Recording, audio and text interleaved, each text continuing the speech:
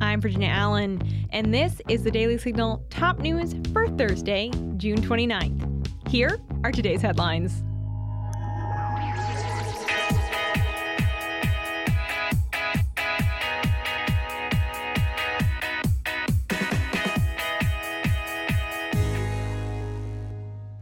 For months now, we have been waiting on a Supreme Court decision that stands to affect college students across the country. Today, the justices ruled against affirmative action. Colleges and universities can no longer consider race and ethnicity on students' applications. President Joe Biden responded to the news in a speech earlier today via C-SPAN. Here's what he had to say. The court has effectively ended affirmative action in college admissions, and I strongly disagree with the court's decision. As the president finished his speech and began to walk out of the room, a reporter asked Biden his opinion on the court. Take a listen to the president's response via the RNC Research Twitter page. President Biden, the Congressional Black Caucus said the Supreme Court has thrown into question its own legitimacy. Is this a rogue court? This is not a normal court. Here with us to explain further what this decision means for colleges around the country is Vice President of Domestic Policy at the Heritage Foundation, Roger Severino. Roger, thanks for being with us. Glad to be on. So there were two cases before the Supreme Court involving affirmative action. If you would, just give us a quick breakdown on these cases. Sure thing. There were the state one, which was UNC, which is the Equal Protection Clause of the Constitution, which applies to state discrimination. And then there was a private university, which is Harvard University, which receives federal funds, which under the Civil Rights Act cannot go to institutions that discriminate on the basis of race. Those were the two big distinctions. And Justice Ketanji Brown Jackson was recused from the Harvard one because she was on a board of overseers. So she was decided the dissent on one of them, but not the other. Okay.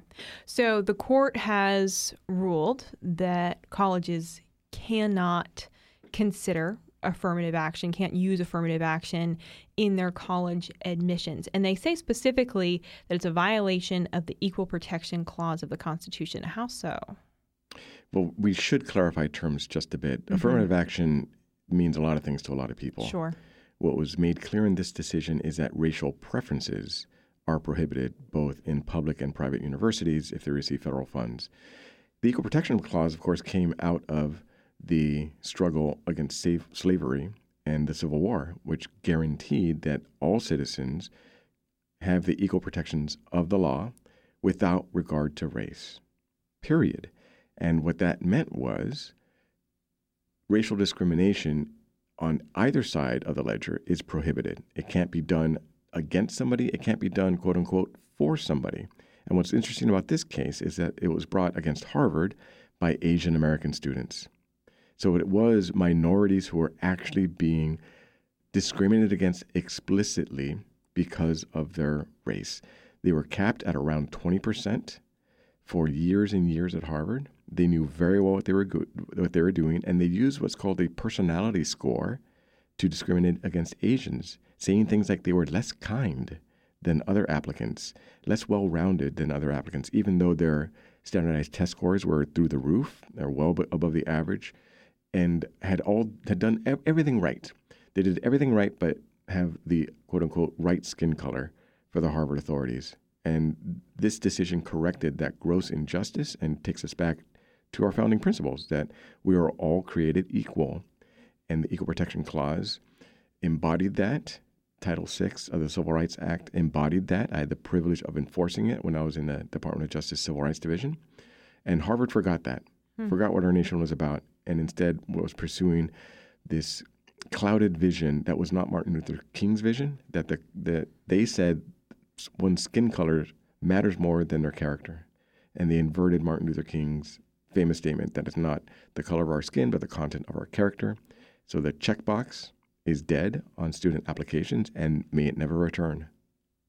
So that means that literally colleges and universities will no longer be able to ask students on their application, do you identify as Caucasian, as Latino? That box is no longer going to be on college applications. Correct.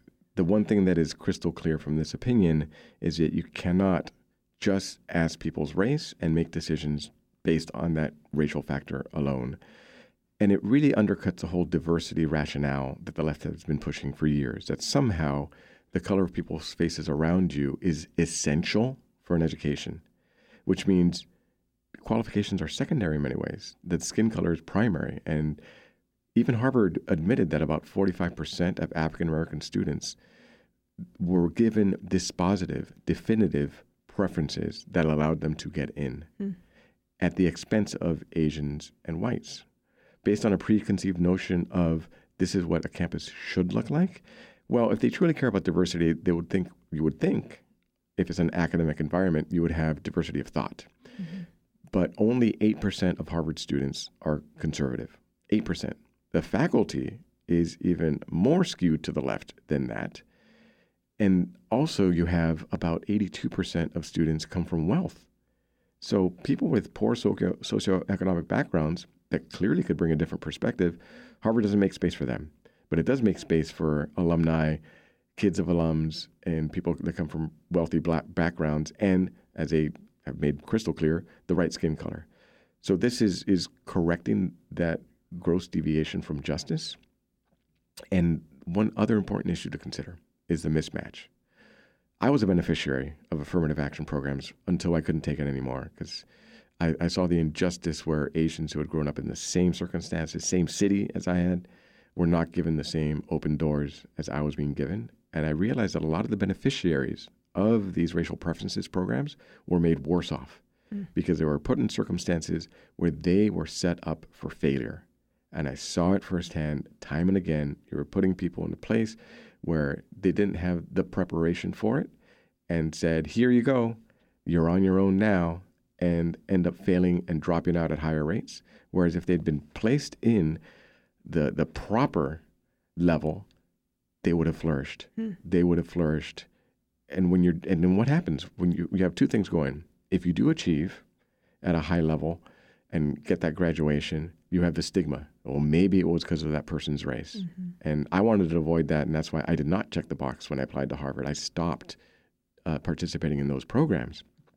I wanted to be able to say it was because my mom's prayers, my dad's hard work, and my exertions, not simply my identity reduced to a box. Now, that is not to say that people's life experiences aren't important. They aren't. But to say that a person who faces discrimination because they are white is somehow less valuable than a person who discrimination because they're Asian or black is a very, very dangerous thing to say, where you say there are some races that are more worthy of consideration than others, when the standard should be take people as individuals. What are their life stories? What have they overcome? What if you're a person with a disability? What have you overcome to get to where you are? But that's very different than checking a box. Mm-hmm. Checking a box, which just divides us and continues to have a hyper-focus on race, and has not, after all these years of trying, actually fixed things. And in many ways, race relations are worse because of this hyper-focus on race. Mm-hmm. Roger, as a Harvard alum yourself, I would be curious to get your thoughts on whether you think Harvard will fully honor the Supreme Court's decision and follow it, or if we might see an attempt to still in some capacity consider race and ethnicity on applications. The answer is they will resist this decision every way they can. They've already signaled. I received an alumni newsletter from the Harvard president and all the presidents of all the schools at Harvard. They sent it to all the alumni right after the decision, saying that they intend to continue to go full steam ahead to find race any way they can. And they're encouraging applicants very explicitly to find a way to mention your race. Just throw it in there somehow, right? They are being very crafty about it. They say that diversity is still a preeminent concern of theirs. And by that, again, they mean racial diversity, skin tone diversity. And they're going to try to do everything to get to that balancing by race. One of the signals that they're doing that is they're getting rid of the SAT, making it optional. They're probably going to do that with the LSAT as well. These standardized tests are the great levelers. They allowed somebody like me, who did come from a poor background, to play on the same field and get an equal shot we all took the same test and we were measured by the same yardstick. That gave me an opportunity to excel there. They're going to take away that opportunity from people who put the time and put the effort, particularly Asians, because that's who they're targeting, and depriving them of that opportunity in the name of some mushy standard of DEI, equity, diversity. They're going to do it. I have no doubt, and it will take further lawsuits against Harvard and Discovery saying, okay, have you been looking at the percentage based on race of your admissions? And if the answer is yes, then you're in violation of the law. You can't just take race into account like that anymore. Mm-hmm. You have to treat individuals as individuals. That's really getting back to first principles. We'll see how Harvard does it. I am not at all confident they will comply. We're certainly going to be watching that closely. Roger, really appreciate your analysis. While we have you here, I do want to ask you about one other Supreme Court ruling that we learned today.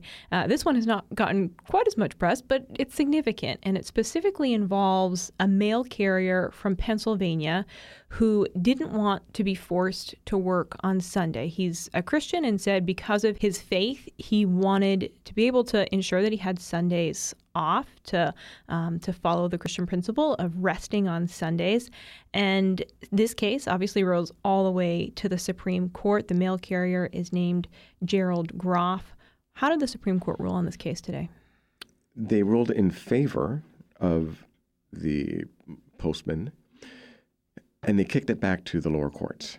The good news is the old standard, which was such a narrow, almost cruel standard set by a Supreme Court in the 70s that said all the business has to do is show some minimal harm. If there's some minimal interruption to your work process, some minimal harm to how you run your business or the administrative burden, it's just minimal. You do not have to respect a person's religious beliefs. That has been disastrous for religious accommodation. And we saw this come through with the vaccine cases and religious accommodations there. People being fired left and right because they did not want to take the jab based on religious conviction. Now the test is going to be much more substantial.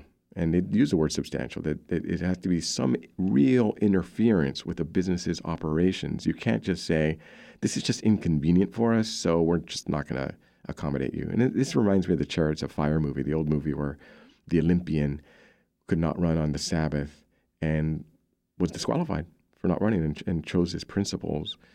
But there's always a way to do an accommodation 99% of the time if the business is willing to work with the claimant.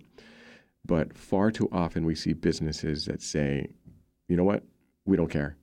This is not worth troubling us over. Your religious expression is not worthy of protection, and that is a shame, and that is going to change now. So it is quite a victory. I'm looking so much forward to seeing what woke corporations are going to do with this, because it's the woke corporations who have been giving short shrift to people who have religious accommodation needs, and now they're being put on notice that you have to take them seriously, and you can't just wave them away as they had been doing for years. Roger, tomorrow, Friday, is the final day of the Supreme Court's term. What are the cases we're still waiting on? 303 Creative is the big one. So that's a free speech case that is a follow-on to the Masterpiece Cake Shop case. Masterpiece dealt with whether or not somebody could be forced to bake a custom cake in celebration of a same-sex wedding ceremony. That was in favor of the baker in that case on religious freedom grounds. This one is slightly different. It's whether a custom web designer would be required to create a celebratory website, and it's a whole package that they did in celebration of a same-sex marriage as well. So that's a free speech case directly because it is requiring an artist to dedicate their art and create speech contrary to their deepest convictions on questions of human flourishing. Can the government force an entity to take over the role of artists and put words in their mouths that go contrary to their convictions? That remains to be decided. My guess is Justice Alito is going to be writing this one which means it's going to be yet another victory for freedom of speech. It's a ADF case, which is just on a roll. And I'm very much looking forward to seeing that because the culture wars have been raging. And really, it's been the court that has stepped in to defend people of faith and people of conviction, to say, whatever your beliefs on these contested issues, there has to be space for dissent. As we've seen with, again, woke corporations, they're doing everything they can to squelch that dissent. And activist groups are saying, you must bend the knee, you must bake the cake, you must make the website, even though there are tons of options where they could go, but every single one must comply. And to the left, that is untenable to have anyone as an exception. The Supreme Court very likely is going to say, but we have the Constitution. Mm-hmm. And the Constitution says in a pluralistic society, there has to be space for dissent, and the government cannot come in and fine people and shut down businesses if they don't parrot or amplify a message that's approved by the government, which is exactly what's going on here. Well, Friday stands to be a lively day, both with the ruling on 303 Creative, and of course, we're also waiting on the ruling on the student loan case, Biden's student loan forgiveness program. So we will keep tracking these cases. But Roger Severino of the Heritage Foundation, thank you for your time today. Thank you. Well, in other news, former Vice President Mike Pence, who is currently running for president, visited Ukraine today. Here's what he told Meet the Press about the situation. My message to the American people is simply that it's vitally important that America continue to lead on the world stage. I mean, that we stand up to the kind of naked aggression that we've seen here. I truly do believe that by giving the Ukrainian military the resources that we have over the last year and a half to push back on this Russian invasion, that the West has really shown its strength. The American people have shown our commitment to freedom. Look, the war here in Ukraine is not our war, but freedom is our fight. And by standing with the courageous people of Ukraine, as they not only fight back but ultimately repel this Russian invasion, I think we're advancing not only the interest of freedom, but let me be clear, my other message is that we're advancing our national interest. I mean, the reality is that Russia, other than during the 4 years of our administration, Russia has attempted to redraw international lines by force. The antidote to that is American strength and American leadership on the world stage. Pence also affirmed that he doesn't want to send American troops to Ukraine. I believe the Biden administration has been slow in providing the military support to the Ukrainian. And I frankly heard that today in meeting with officials, security officials. Look, the Biden administration promised 33 Abrams tanks in January. I learned today that they're being told that they may be here by September. We're still dragging our feet on approving F-16s being transferred from allies. Look, we're training pilots. We ought to approve NATO allies in Europe to be able to transfer F-16s. At what point would you send troops here? We should never send American troops into Ukraine, and we don't need to. I heard it again from President Zelensky today. He said we're not asking for American troops, and we don't need them. He said what we need is ammunition, what we need is support. Pence is, of course, the first GOP 2024 presidential candidate to visit Ukraine. Finally, today, there are questions over the promotion of several FBI officers, and Representative Matt Gaetz is trying to get to the bottom of it. The Daily Signal first reported in April that at least 2 FBI agents were promoted to higher jobs after kneeling at Black Lives Matter events in Washington, D.C. During the riots in the summer of 2020, several FBI agents were seen kneeling before Black Lives Matter protesters, presumably in solidarity with the protesters. Now, according to Representative Gaetz, some of those agents have been promoted, and he wants to know why. Gaetz sent a letter to FBI Director Christopher Wray asking if the agents who kneeled received preferential treatment for promotions. Gates said that perhaps in an effort to placate the mob on July 4th, 2020, at least 6 alleged FBI agents were filmed kneeling in support. An FBI spokesperson told the Daily Signal the FBI received the letter. While we cannot comment on specific personnel matters, promotions in the FBI are competitive and based on merit.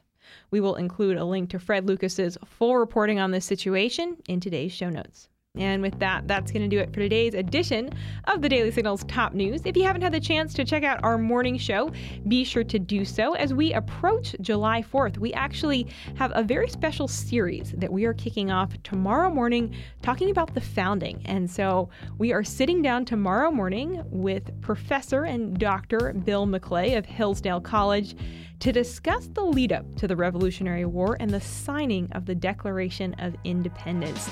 We're excited to bring you some conversations about America's founding with July 4th just around the corner. Also, in the meantime, if you haven't done so already, take just a moment to subscribe to the Daily Signal podcast wherever you like to listen to podcasts. We love hearing your feedback. All right, we hope that you all have a wonderful rest of your day. We'll see you right back here tomorrow morning as we kick off our Independence Day interview series. The Daily Signal podcast is brought to you by more than 500,000 members of the Heritage Foundation. Executive producers are Rob Bluey and Kate Trinko. Producers are Virginia Allen and Samantha Asheris. Sound design by Lauren Evans, Mark Guiney, and John Pop. To learn more, please visit dailysignal.com.